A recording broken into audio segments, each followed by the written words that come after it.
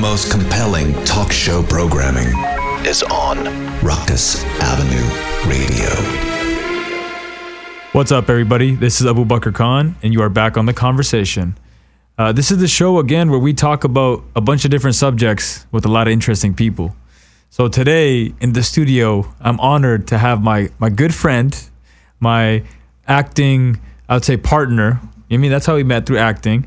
And an educated, probably the most educated person I've had on the show so far. I've only done a few episodes, though. Just disclaimer. And so today, we're going to have Mr. Ash Tholpady. Is that how I say it? That was great. How do people usually say it? Hamburger patty, egg patty, all kinds of things. But how is it supposed to be said? Tholpady. It's supposed to be pronounced Tholpady. Tholpady. Yeah. I mean, they don't even try. Honestly, they don't even try the last name. That's what I realized. They don't even for me, it's my first name. They don't even try. I'm like, hey, my name's Abu Bakr. Yeah. Abu. I'm like, no, Abu Bakr. No, Abu. They want to go straight with the Aladdin. Yeah. Abu. The monkey from it's whack. No, I understand. So look. The first name's even harder for them. What's your first name? Is it actually Ash? It's actually Ashok. I like Ashok, man. See, I changed it because I'm Hollywood now, so it's got to be Ash. But what I would get with that is Asshawk. So. Damn, they probably made a lot of fun of you in high school or elementary school, huh? Oh my gosh, you have no idea. And that's why I'm Ash now. I even went on set one time and they spelled it Ashole. Ash hole? Yeah. I still have a picture of that. Like, wow. Damn, why they be doing my guy like that? Look, today's episode I'm super pumped for because Ash is someone that I met in the acting class. Casting director workshop. Was it the casting? Oh, God, it was horrible. It was not a good time. No offense to casting director workshops. Did you learn anything? Nope, not a thing. Yeah, I didn't learn anything either. But this is the thing. I walked in and I made a beeline for the first brown person I saw. And it's Ash. And we're sitting there. We're talking to each other. Everyone else is kind of silent, really boring. Yeah, I didn't really think you made a beeline towards me. I just thought, who's this charming guy that just comes in and says hi to everybody? Because, everybody's just in their own world. Abu Bakr comes in and he's just like, hey, everybody. And everybody's just talking to him. I was like, there's a man. No, I there's a guy I want to know. I appreciate that. It was interesting because then when we did sit down, you were telling me about your story. And you're like, yeah, I used to be a doctor. And I was like, what the hell is going on here? This is crazy. I feel like I was in a sitcom or something. I used to be a doctor and now I'm an actor. And then after that, you and I, a few hours later, were sitting there having, what are they called? A chanuki? What are those cookies called? Bazooki. I feel like fortune cookie. I feel like I probably offended a bunch of people. Oh my God! I have to stay politically correct, good sir. It was a pazookie. Yeah, but I like chanuki so much. That's awesome. Wait, can you please tell the people that are listening what a chanuki is, or a pazookie is? It is a huge ass chocolate chip ice cream with vanilla ice cream on top. I mean, chocolate chip cookie with vanilla ice cream on top. It was romantic. It was you and I sitting there against the world, and this is about a month ago. We said we're going to take over Hollywood. Look, so that's the show today. Is we're going to talk to Ash about his journey. We're going to talk about his acting career, talk about his medical career, because a lot of the times in our community, there's a lot of kids that are actually pressured to go into medicine or to law or to engineering. And I've never met someone like yourself, man. Like, seriously, that day, it really was fascinating because you had gone through it. It's not like you stopped halfway or you stopped at the beginning. You actually went through it, became a doctor, and then realized that, you know what, this isn't for me. Okay. So I really want to dive into that journey, man. Dive into what things have been like in LA. Dive into the fact that people call you Ashhole, right? Which is a very nice name. And so to begin the show, the conversation today, Ashok, where are you from, man? I am from the mountains of Southwest Virginia in a little town called Wise. And I will tell you that this place, I used to have an accent, like a really southern accent. I used to talk like this.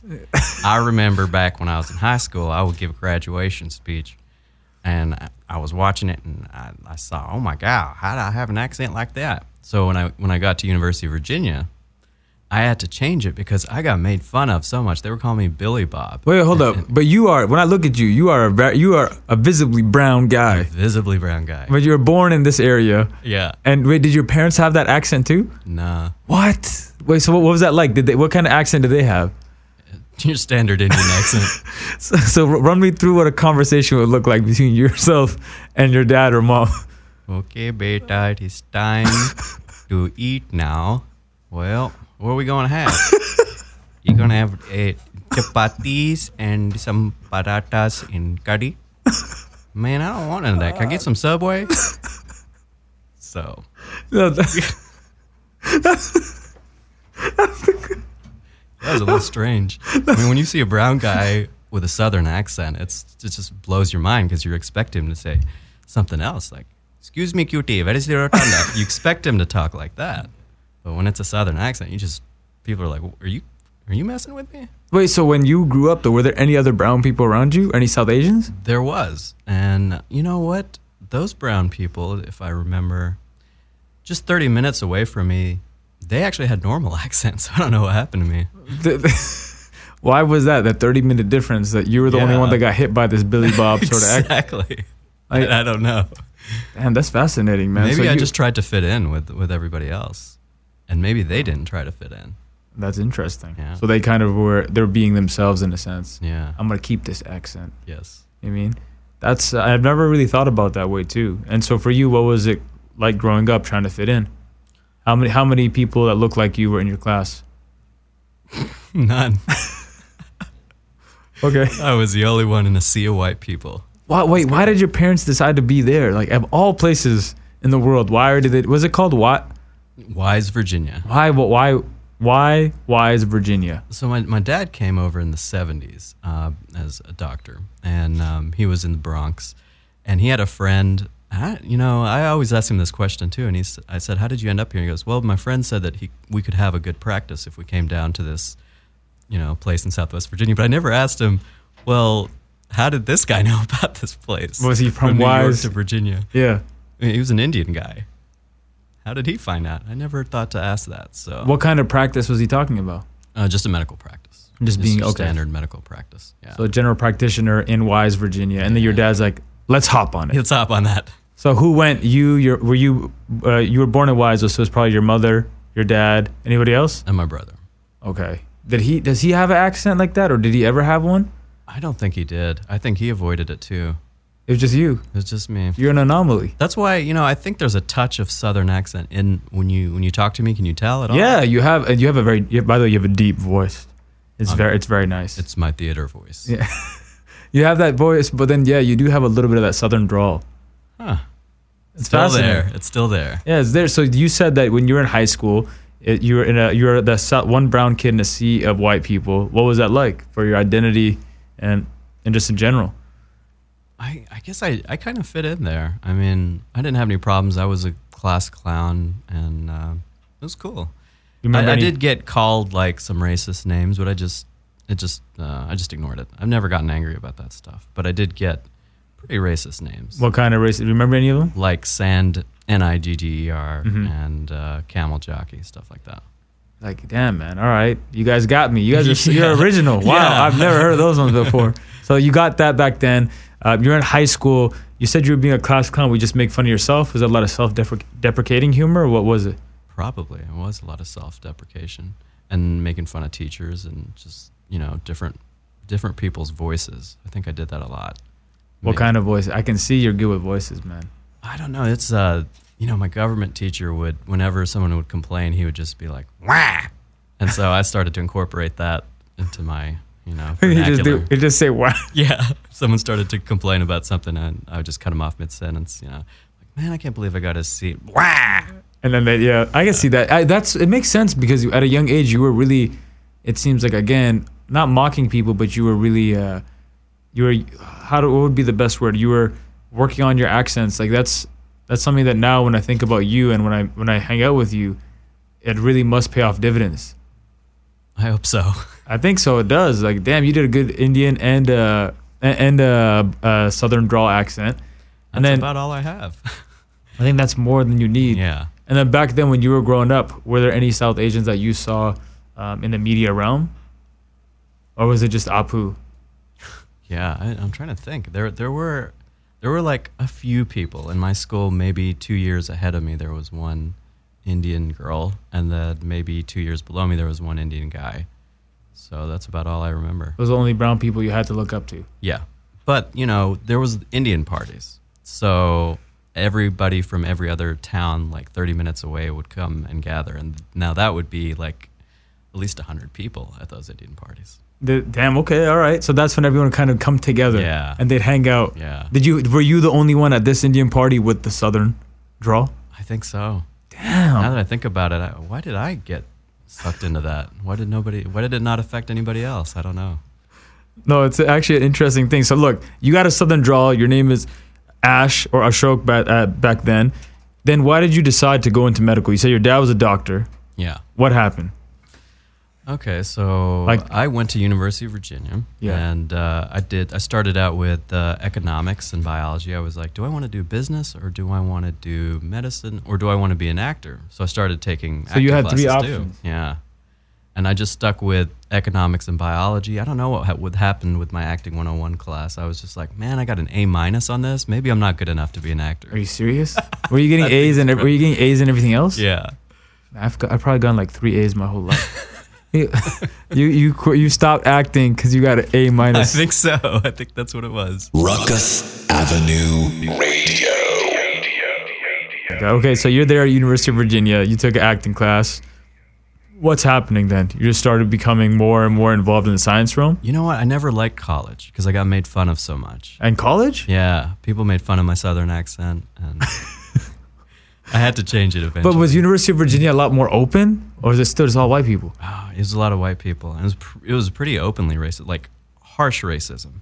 Like the people in southwestern Virginia kind of accepted me, but these people would just be like, I would be walking down the street and they'd say, get out of my country, terrorist. Okay. I mean, I just get this a lot at UVA. It's a pretty racist Charlottesville. You know, it's where all the racists. That's where they had. Is that where they brought the tiki thing, the tiki torches? Came through. Isn't that where they did the Charlottesville the rally? Yep, the Charlottesville rally. Wait, how far are you from there?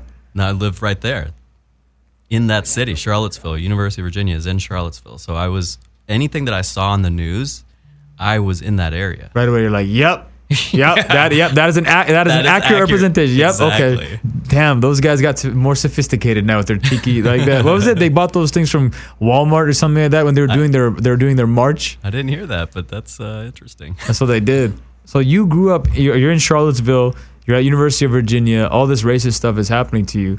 So how did you cope with that? I think I just bottled everything up. I never would get mad at anybody. I would avoid fights like the plague. Yeah, that's just how I am. I avoid all confrontation in general. So but why? Is there a reason why you just started avoiding a lot of confrontation? You just started putting your head down? Probably because I'm a very sensitive guy, and I would probably tear up. Yeah. Because I would think like, why would you be so mean to anybody? Why would you say those things to anybody? You know, so rather than getting angry and like punching somebody, it just affected me like little Ash. Yeah. You know? It's like, why are people actually being so cruel? Yeah. Did you ever befriend any of these people at all? No. Was there ever... I would just see them one time and I'd be like, okay, I'm going to avoid that person. So when you're at University of Virginia, I'm guessing you didn't go out, you didn't go party, you didn't do anything like that. Oh, no, I partied. Who did you go out with then? Well, I mean, who was I hanging out with? I had a really good friend there who was half Egyptian and half white, and we just hung out a lot. You had a good amount of whiteness in him. Yeah. I didn't join a frat. You did or you didn't? I did not. That was like how you really get your social status at UVA. You know? Your network expands. Yeah. But I just didn't work with me. I didn't fit in there. Yeah, I joined a frat at UBC, and man, it's predominantly just Caucasian people. Oh, you did join one. I joined one. It's called Alpha Delta Phi. And it was just, as you said, the reason why I joined it was, again, your social capital increases immensely. Yeah. Right? You meet a lot of different people, but I remember, again, it was it's a toxic type of place. There's a lot of great people, no doubt, but it's a lot of hypermasculinity, a lot of just dehumanizing women, because you're just always hanging out with dudes, right? Yeah. So it was an experience. And there's not many South Asian people I find that actually do join frats, so I got to get that experience. But for you, you're out there and you just didn't see the benefit of it, or what are you thinking? I always wanted to be different from everybody else, I think. Yeah, you had a southern draw and you were brown. So yeah, you were doing a good job of that. Yeah. So what happened with the sciences then? So I continued on, double majored in biology and economics. And Did you enjoy it? Not really. So how do you? Because for me, when I would study, if I didn't enjoy it, I was just like, oh God, all right, I'm gonna go procrastinate. I'm gonna go hang. I love people. I just kept hanging out with people, doing all that, and so it really would baffle me when I'd find people that. But I also realized I understood why they were doing it. That they really had to put their head to the grindstone and just get things done. Or they just did a bunch of Adderall and just got addicted to coffee and then and just focused. But what was that like for you? What really pushed you? What was the motivating factor behind doing these classes you didn't enjoy? Well, I knew that my overall goal was to be a doctor, so I had to just plow down and get it done. And I thought, as I continue on this journey, maybe I'll figure out something else to do, or maybe I'll just keep studying really hard, get all A's, and do the doctor thing. Wait, was your older brother a doctor too? Yeah. Damn. Yeah. So he was at the same university at the same time. How many years older is he than you? 2 years, but 4 years mentally. Oh, why do you say 4 years mentally? He skipped 2 grades. What the hell? Yeah, so you had skipped 2nd grade and 8th grade. And how does one do that? That's I understand the whole concept of flunking a grade, or at least 1 grade. Yeah, how do you skip 2? He skipped 2. He was just taking courses in college when he was in high school. So you had that as you had him as your older brother. Was that a lot of pressure?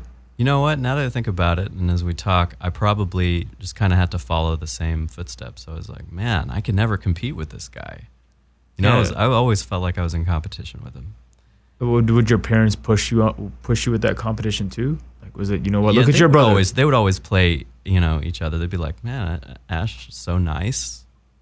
They would say Ash. They'd say Ashu. Ashu is so nice. Yeah. And they'd say, oh, but Sunil's so smart. Ah. So I was the nice, good-looking guy, and my brother was the smart guy. And then you said they'd play that against you, both of you. Yeah.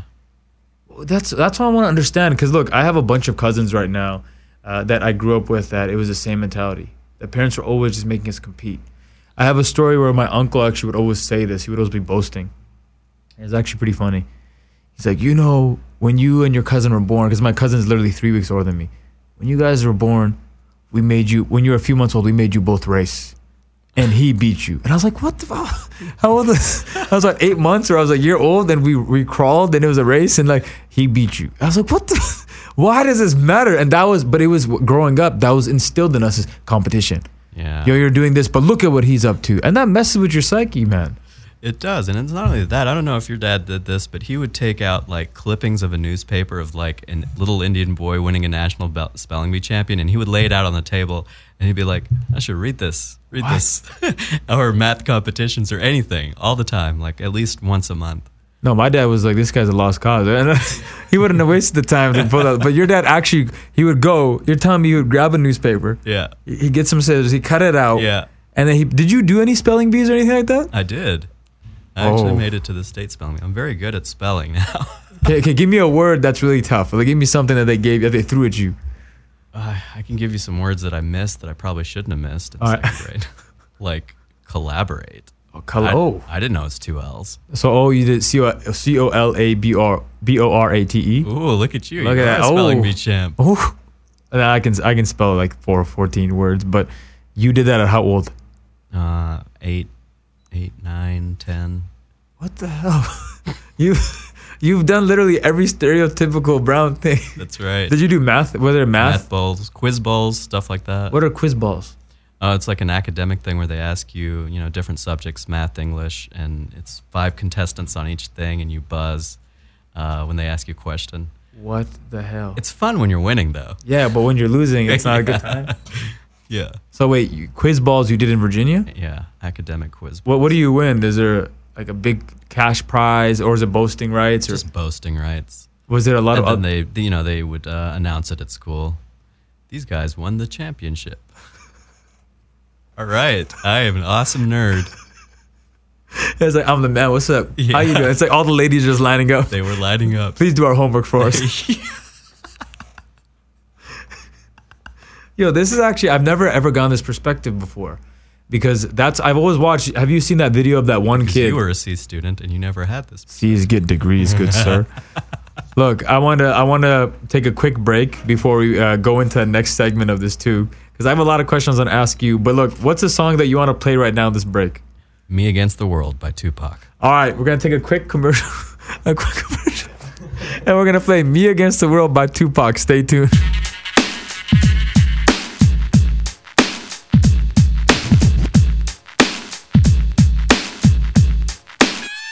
It's just me against the world. It's me against the world, baby. I got nothing to lose. It's just me against the world. Me against the world, baby. Can you picture my prophecy? Stress in the city, the cops are topping me. The project is full of bullets, no bodies is dropping. They ain't no stopping me. Constantly moving while making millions. Witnessing killings, leaving dead bodies in abandoned buildings. Carries the children cause they're illin'. Addicted to killing and the appeal from the cap villain. Without feeling, but will they last or be blasted? Hard-headed bastard. Maybe you'll listen in this casket. The aftermath. More bodies being buried. I'm losing my homies in a hurry. They relocating to the cemetery. Got me worried. Stressing my business blurry. The question is, will I live? No one in the world loves me. I'm headed for danger. Don't trust strangers. Put one in the chamber whenever I'm feeling this anger. Don't wanna make excuses, cause this is how it is. What's the use unless we're shooting? No one notices the youth. It's just me against the world, baby. Me against the world. It's just me against the world. It's just me against the world. Me against the world. Cause it's just me against the world, baby. Me against the world. I got nothing to lose. It's just me against the world, baby. Nothing to lose. Could somebody help me? I'm out here all by myself. See ladies and stones, baby Capone, living wealthy. Pictures of my birth on the surface, what I'm dreaming. Seeing daddy seeming full of crooked demons, already crazy and screaming. I guess them nightmares as a child had me scared, but left me prepared for a while. Is there another route for a crooked outlaw, veteran, a villain, a young thug? Every day there's more death, and plus I'm no less. Some CMO reasons for me to proceed with thieves. Scheme on and scheming and leave their beefs breathing. Cause ain't no punch to stack up. My nuts is backed up. I'm about to act up. Go load the Mac up. Now watch me clack up. Try make a fact up. But yo, it ain't working and evil's lurking. I can see him smirking when I get the burger. So what? Go put some work in and make my mail, make a sales. Risking 25 with an L, but oh well. Me against the world. With nothing to lose, it's just me against the world. Find us on Instagram, Facebook, and Twitter for the latest on Ruckus Avenue Radio. What's up, everybody? You're back with The Khanversation, and we have Mr. Ash Tholpady.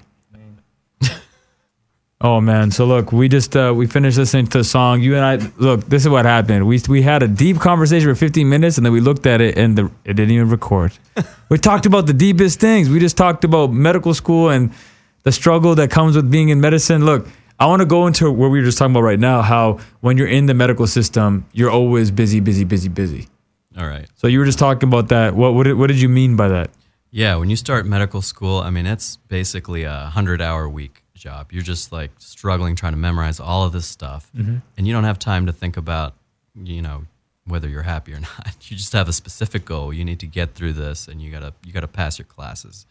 So I was just on this journey of I need to be a doctor. And I'm working really hard in med school for 4 years, in residency for 3 years, fellowship for another 2 years. And finally, when I got to becoming an assistant professor, I finally had some time on my hands. And I was like, oh man, I'm not very happy doing this. So would you say that also when you're going 4, 3, 2, those each one is a different milestone? It's like, wait, once I get to my residency, all right, now I'm here. Okay, what? And you always have that linear path laid out. Yeah. But then once you finally became that assistant professor, it was what is next? Holy crap. You have a goal, and now that you've reached the goal, what is there left in life? If you don't really enjoy doing your goal at that point, then you're going to be miserable. And that's what you were saying too. You said that you were completely miserable, right? What was that like when you basically became a doctor and you didn't find any happiness in that? I tried to find happiness in research. I thought that's what I enjoyed, like publishing a lot of papers and being a well-respected academic doctor. But it wasn't. It just didn't bring me any happiness, and I was just binge eating, and I was enjoying all the dopamine rush I get to my brain. And yeah. Oh, how did the community? how do they treat you once you became that doctor? I've always wondered that. What is it like once you do become a doctor then? I don't think I kept touch with the community, but people will respect you anywhere that you go when you say you're a doctor, right? So every conversation would be like, "Hi, my name is Ashok. I'm Dr. Tholpady. Is that what you'd say? It rolls off the tongue, Dr. Tholpady. Yeah. I don't know. I guess there was a part of me that enjoyed the respect that I got from it. Yeah. But there's nothing interesting about my job. I was a blood bank doctor, transfusion medicine doctor. That sounds fascinating to me, man. It sounds so badass. Yeah, the transfusion. I work with blood. So what would your normal day look like when you're doing that? Oh, and it was interesting. At University of Texas, I was in the cardiothoracic program in heart surgery. So for those patients, they end up bleeding to death a lot of the times. And I'm the guy that's like, the surgeon's like, hey, how do we get this bleeding under control? Help us. So, I would read. They'd call you. Yeah.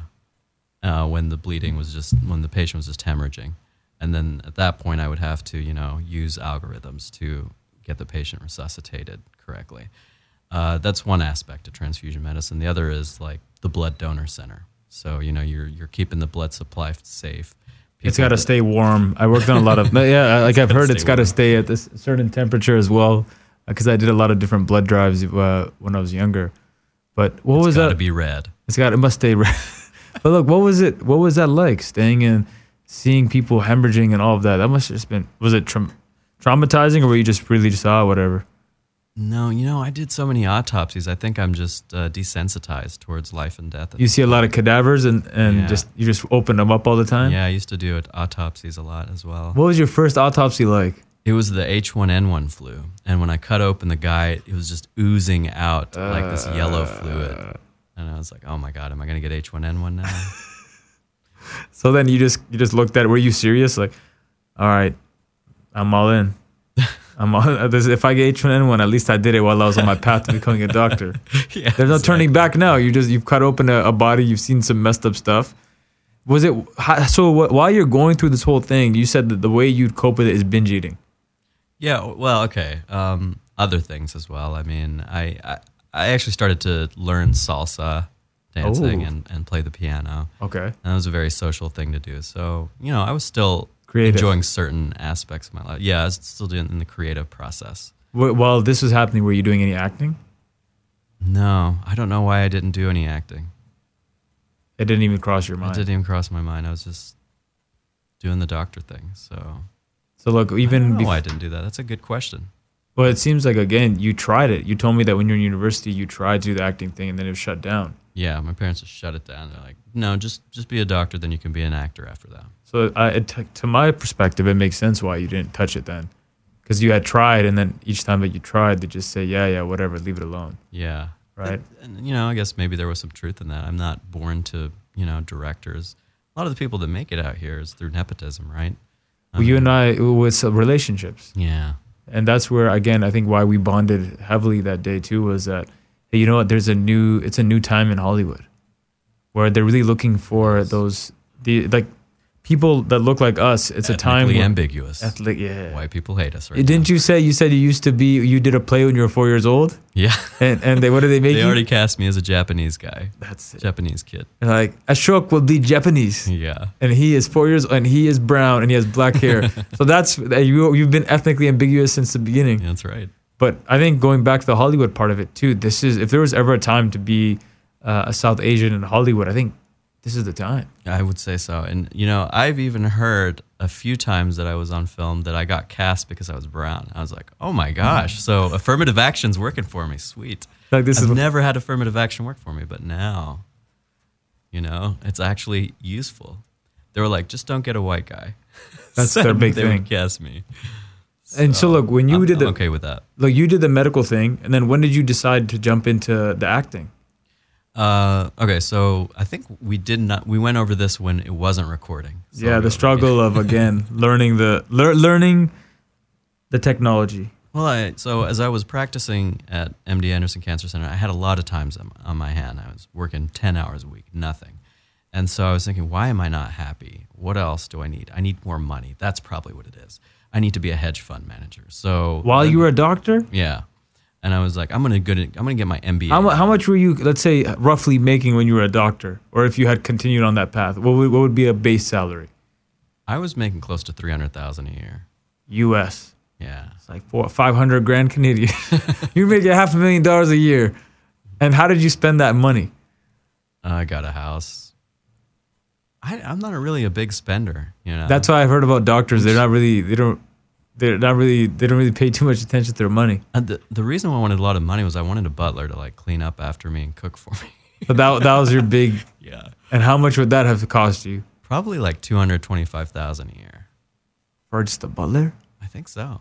$225K? Yeah. I'll be your butler for $225K. I'll cook. But this butler's probably doing everything, wiping your butt too. Probably. For $225K, man. That's like everything that you want. Yeah. Is that giving you a sponge bath? $225. Okay, all right. So I could be wrong. I thought I saw that figure, but that's an expensive butler. yeah. So then that's what happened. You wanted to become a hedge fund manager? Yeah.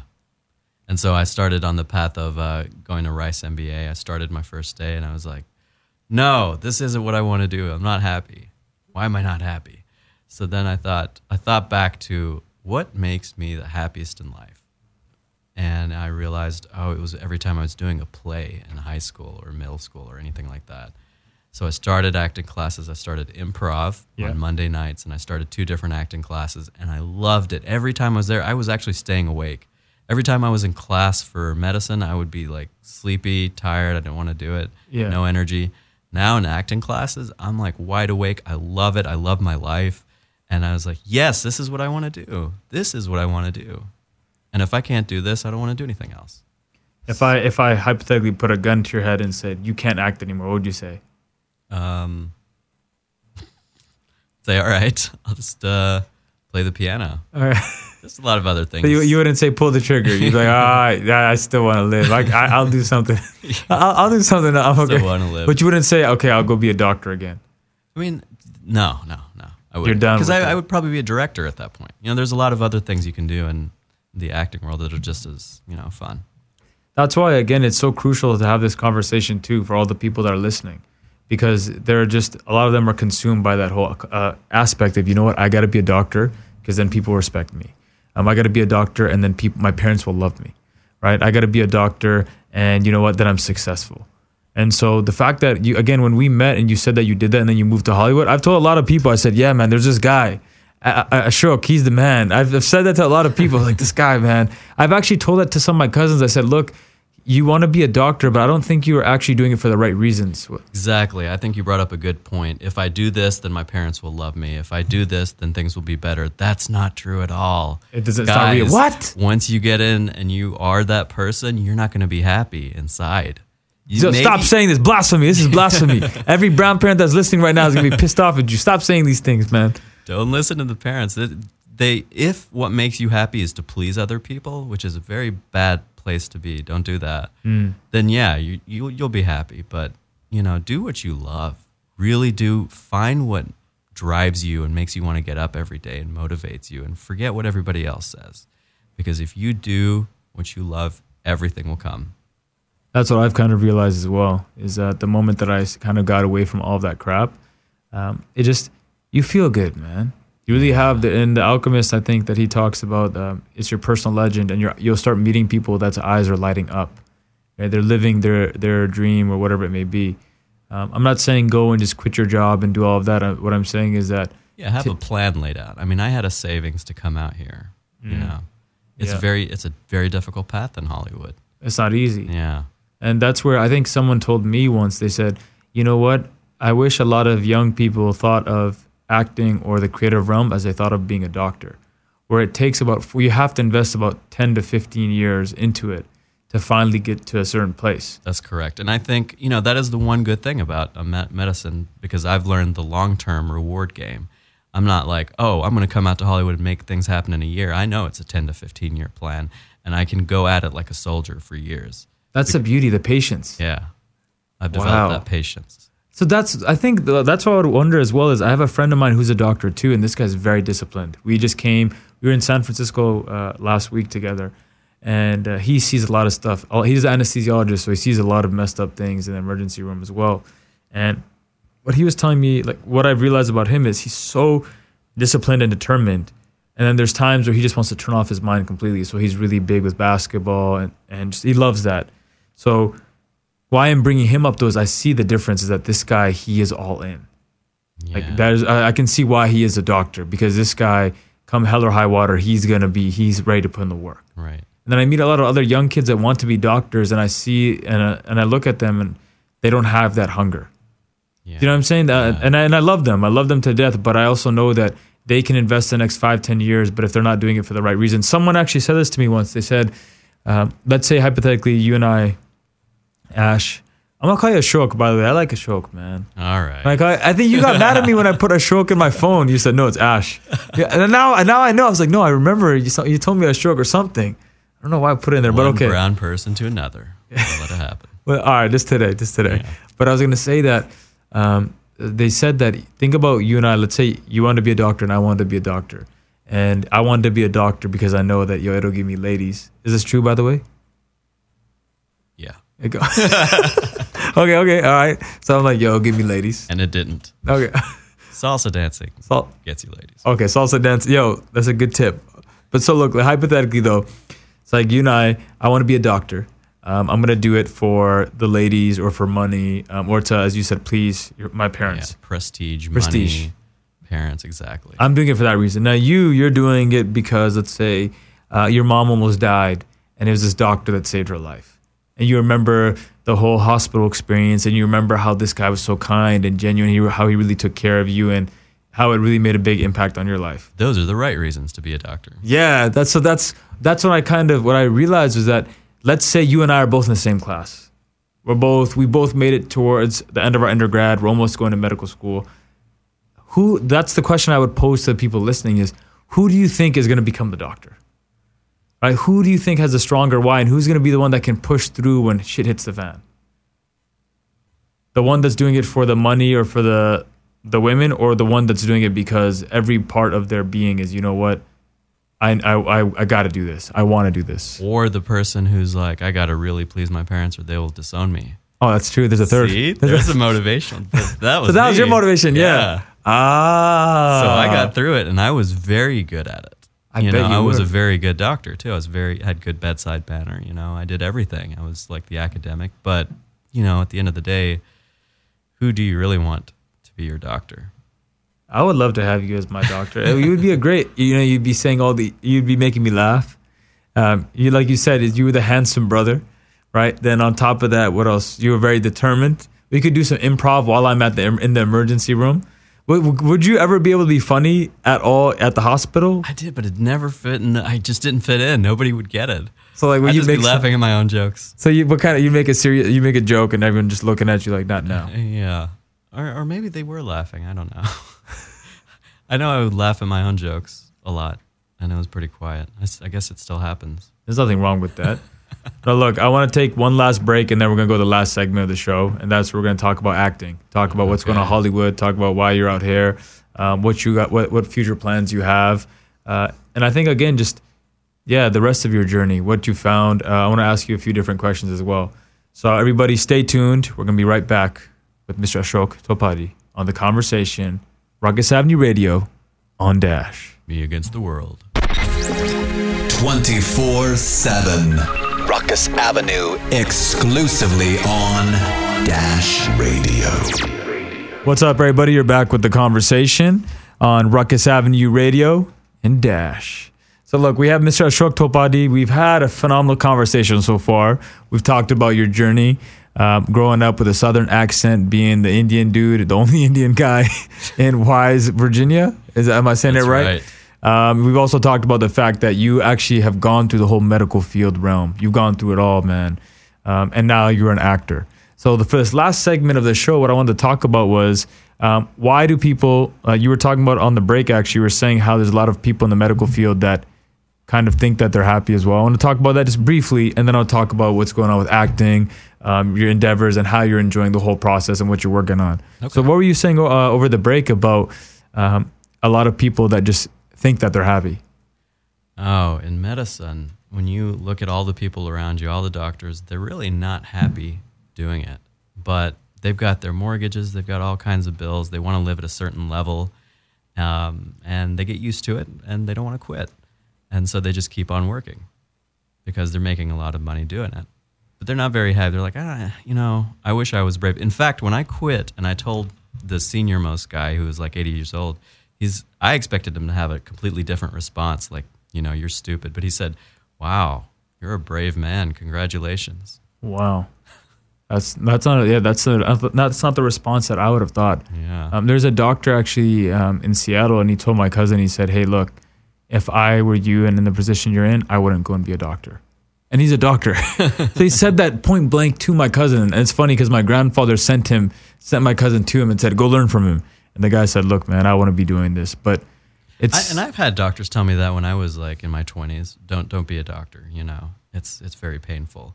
But you don't get that, perspective until you've actually done it. Because at that point you're like, no, life is being a doctor. I have to get this. I have to be this. Your whole identity revolves around being a doctor. When you're introduced at parties, too, he's the doc. He's gonna be the doctor. Yeah. As a kid, that's what I see a lot of. He is the future doctor. Oh, son, how long are you gonna? Did you get that a lot too? Yeah, but I think it was just more expected. Like my parents are just like, you're definitely gonna be a doctor. There's no. Damn, no ifs, ands, or buts. Wow. So for the people that are listening as well, what would be that piece of advice you'd give? You've given a lot of golden, I guess, nuggets of wisdom so far, but if they're at that stage, let's say hypothetically there's a kid listening that is at that stage where his parents have pressured him or her into you must be an educated person in the field of medicine or engineering or law, and they're not really enjoying it, what would you say to them? I would say look at your parents in the eye and say, do you want me to be happy or do you want to be happy? Woo! I wish I could snap, man. Damn. But I used to say this a lot. I said I told this to my dad, I said, the moment that I stopped trying to make you happy and started making myself happy, you became happy. Wow. That's pretty deep. It happened. The moment I started actually excelling at something I enjoyed doing, they're like, whoa, they actually got fully behind me. Yeah. There's something I told a guy too, great guy, he'll be on the show soon. But I told him once, I said, hey man, I learned from my uncle that there's 3 levels of truth. That the moment that you start doing, let's say acting, right? You're going in the medical field, you're doing all that, but the moment you start trying to be an actor, the people closest to you at the first level of truth will say, yo, you're a fool. Acting, yeah, whatever, okay, Ash, yeah, you're hilarious, you'll be an actor. And they'll laugh at you. And a lot of times, a majority of people quit after that because it hurts. It's the people closest to you that say, no, whatever, and they just dismiss you. Or right? It fuels you. Yeah, no, that's what I'm saying is it can be for a majority of people they just become disheartened and they quit, but it can be phenomenal fuel. Now, if you continue to if you keep going after that stage, the second level of truth is those same people, they're going to violently oppose you. So it'll be as if, let's say, Ash, you said, you know what, I don't want to be a doctor, mom and dad. Well, we're going to disown you. You're out on the streets. We're not going to help you with your tuition, nothing. And that's where it's the people closest to you that violently oppose you, and that hurts even more. Yeah. So that's the second level. If you let's say had stopped going to medical school and you went to act, that probably would have happened back then, right? Exactly. They wouldn't have supported it. I'd be out on the street. Exactly. And that fear probably prevented me from going that route. Oof. That's the second level of truth. Yeah. Now, a majority of people, let's say 99.9% of people probably give up at that stage. You know what? Because it's tough. Like you just said, if your own parents that you love, or your best friends, or your, let's say, whoever, your significant other, if they're the ones that are saying, you're an idiot, why are you doing this? You would expect them to be right because they care about you and they love you. Very true. Right? So then what I learned was the third level of truth is if you still keep being persistent and move forward, those same people will be your biggest advocates. I didn't know that. Yeah. That third level of truth that, let's say, like Ashok, you get this huge TV deal or you get this huge film. They're going to be, oh, Ashok, that's our son. That's the wrong time to support. Yeah, but that's support at that point. But that's what happened. Don't you agree? Is that's when you're like, what? Where were you? Yeah, where were you 5 years ago? Yeah, like when I needed you, but it's not meant for that. That's what gets you to that stage. So I think that's where a lot of young people, or just people, how old were you when you just said, you know what, I'm going to quit being a doctor?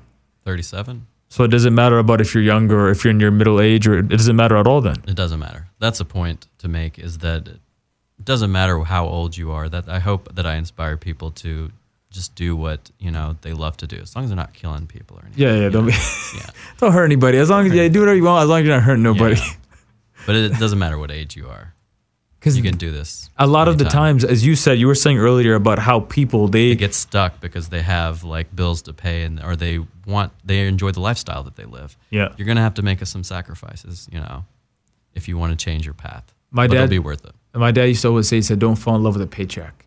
Yeah. And the reason why he would say that is because then, as you're saying, is if you do have a paycheck coming in, and then you start creating your life around that, where everything, like you just said, for it to be sustainable, you need that paycheck coming That's in. true. And yeah, you're right. To sacrifice, I'm sure that when you decided to leave, you're not making that same money that you were when you were a doctor. So now I'm living with a roommate, and I'm paying $1,000 a month when I used to have a place that was $3,000 a month. So, Yeah. But how do you? And I've just cut down everything. All my expenses are all cut down So you did that. You made that ultimate sacrifice Yeah. in the sense. because I'm happier, though. Ultimately, I do want to make more money. Obviously, I'm not going to Yeah. be stuck at this level, but I'm going to make the sacrifice for now because I need to. Well, there's a T-Pain song I was listening to. It's funny, but he was saying how you just didn't see the vision. Yeah. Like that, you didn't see it. When he was talking about it, everyone's like, oh, you're an idiot, but you didn't see the vision. And the fact that you see your own, like no one's going to see the vision until you actually show it, until you actually make it a reality. That's right. And so I think that's crucial. And the fact that you said from the medical field, you learned about delayed gratification, that's huge in this industry. Yeah. A lot of people that I meet in Los Angeles or even people in Vancouver that want to act or want to direct or write, they don't have the patience. Yeah, they're just like, if I don't make this in a year, I'm gonna leave. You're like, what? That's a bad attitude to have. Yeah. This is a journey for life. Yeah, You we're gotta all just in. Keep at it every single day. You just have to have a set of habits that you just continue to follow every single day. And Not that's stray from it. consistency. Yeah, consistency wins every time. It's not about luck. So that's funny how, again, a lot of that stuff comes from the medical field or your journey in Yeah. the medical field.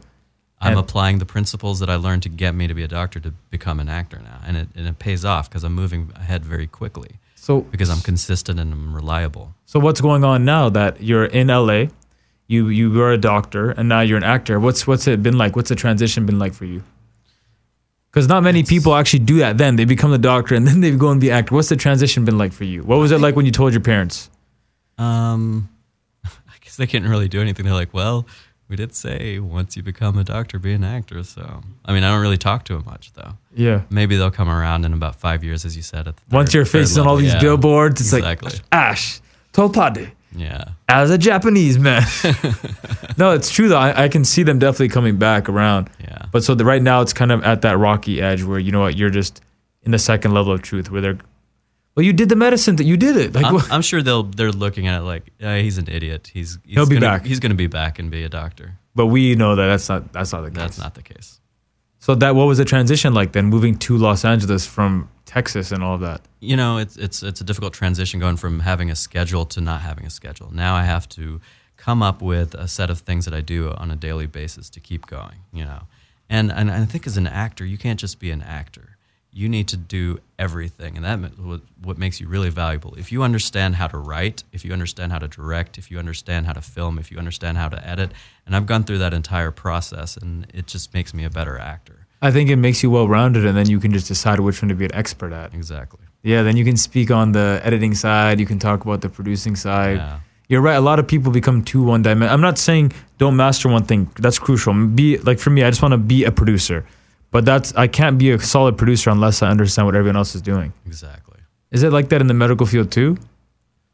No, I don't think so. I mean, I went very specialized into a specific field. It does help to know a lot about every other thing. Yeah. I agree. Yeah, actually, I changed my mind. You should know a lot about every other thing. Yeah. So maybe everything that I learned as a doctor is helping me out become a better actor, you know? Sounds like what you just said. Yeah. It was like, whoa, that doesn't sound like what a lot of actors say to me.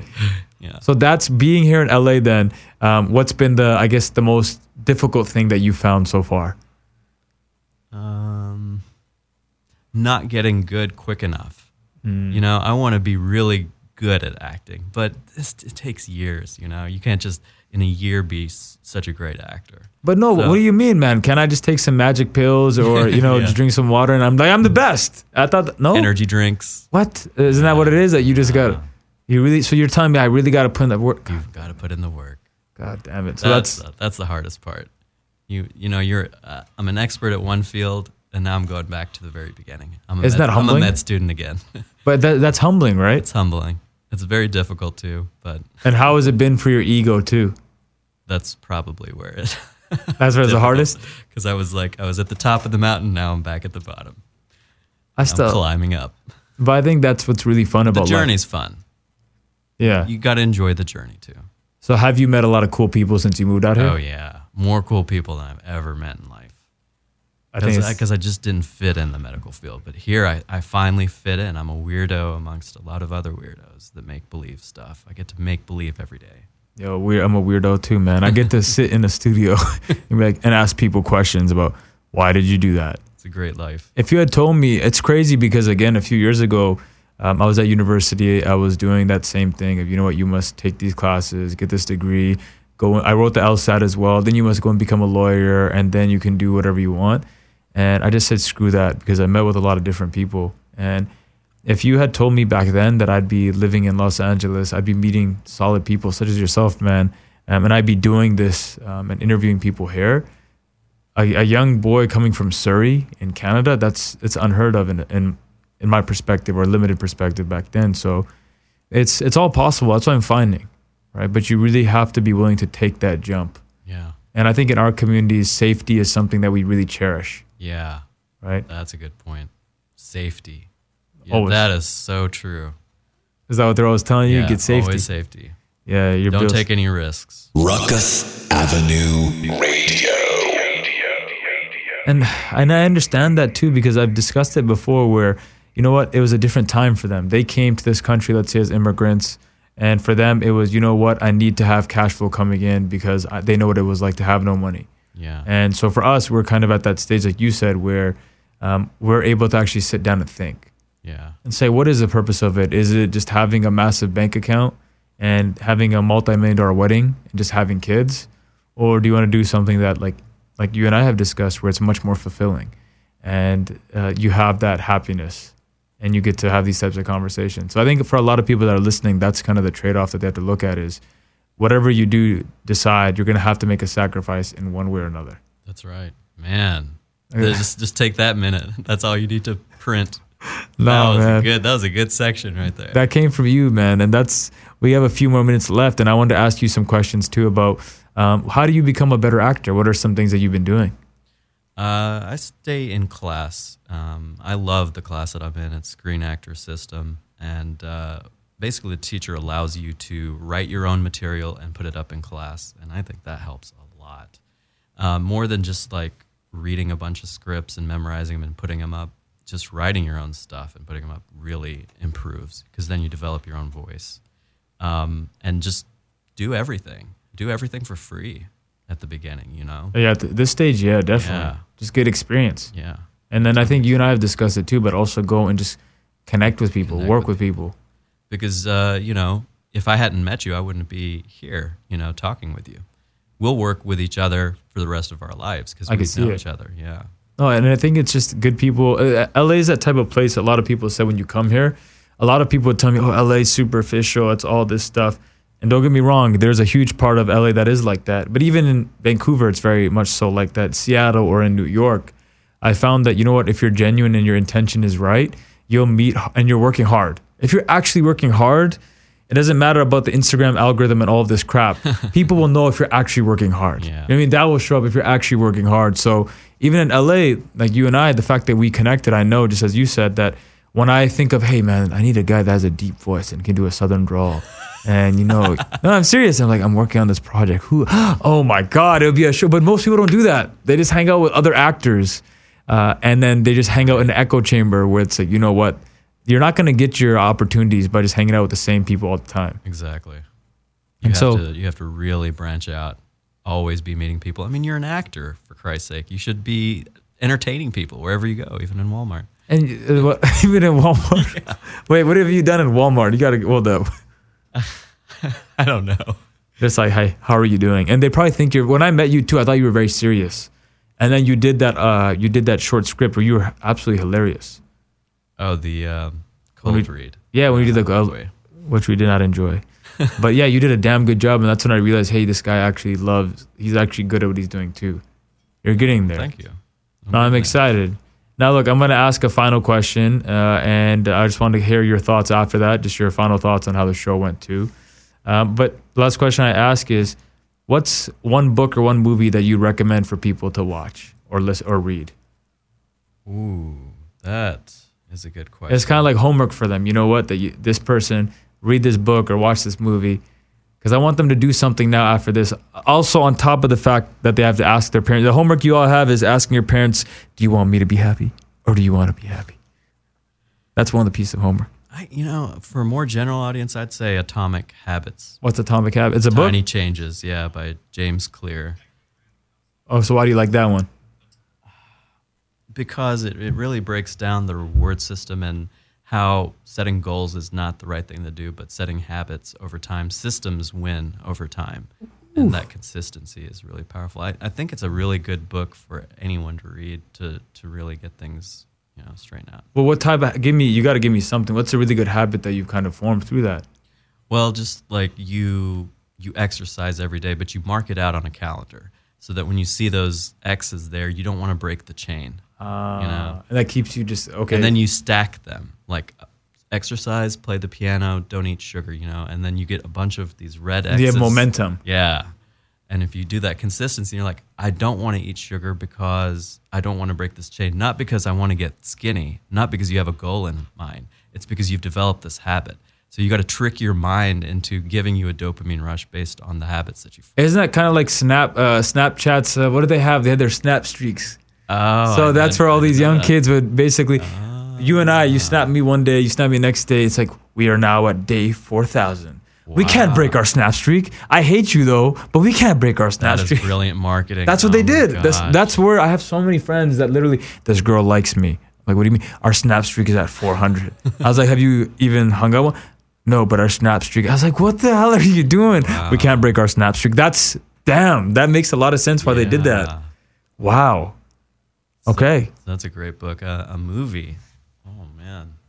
Anything you watched recently that you really enjoyed? There's just too many. Can I ask this question too? Of now that we're in this field, whenever I say, I got to go watch a movie, I'm like, I got to do homework. So I was like, I don't even feel bad. I got to go watch Us. How did Jordan Peele make this incredible film? I got to watch it. Oh, Moonlight. The funny joke I've been making is now I sound like this arrogant film guy. It's like, Moonlight. Oh, I love Moonlight. The juxtaposition of the classical music and the fact that you have all these young African-American men that are going through their adolescent years. It was just wonderful how they did that. And now I'm like, what have I become? What is happening to me, man? Yeah, I mean, I don't watch movies anymore for entertainment. I watch it because it's my homework. You're right. It's not a bad thing. I like L.A. Confidential. It's an amazing movie, but it's got such a great screenplay. Then I read the script and, So that's L.A. Confidential. Yeah. So that's one to watch. Yeah, when you read the script, it's fascinating because then you know how the breakdown works and then you watch the film. You're like, whoa, they did a good job or they sucked. They didn't really portray it properly. So it's interesting. There's a Instagram account that I follow, Script to Screen. Yeah, I've seen that. Yeah, and it's really good because there's all these massive films, and you see how the script to scene just really developed. So it's fascinating. It's very interesting to see that. Look, I wanted to say, Mr. Ash Tholpady, thank you for coming in the studio today. I honestly feel like I gained an IQ point, which for me is a big deal because I need to gain as many as I can. And I lost about 10. I know, that's what I'm saying. I had to give and take. It's give and take. I was like, I must take. It's great. Thanks so much for having me, man. I love talking to you. We should do this again. Well, we do it anyways. We'll grab some coffee. Look, when you become a big star and I'm going to have to holler at your manager and your secretaries to get you in the studio, what I'm going to do is then we'll talk. So Ashok. And your parents are probably going to be there at the studio too. Oh, Ashok, he is the greatest. Look at him. Oh my God, he is. And they're going to be Facebook living it while we're doing the conversation. Like, yeah, my parents, they've always supported me. Oh, yes, Ashok. And so that'll probably happen too. But that would be an interesting conversation. And so I wanted to end off with that. To everybody that's listening, Ashok, do you have any final words? I don't have any final words. That's it. That's it. Good luck with your journey. I appreciate it. That's what I say to everybody that DMs me on Instagram. So I want to say, journey. Yeah, good luck with your journey because it's the best thing that you could really say. So look, thank you for tuning in today to the Khanversation on Ruckus Avenue Radio and Dash. Every week, we're going to have conversations like this. We want to talk about things that, most people aren't really saying. And it's going to be an interesting journey. So look forward to talking to you next week. Peace. Download the Dash Radio app for your device and tune in to Ruckus Avenue, Dash Radio's exclusive South Asian Radio station.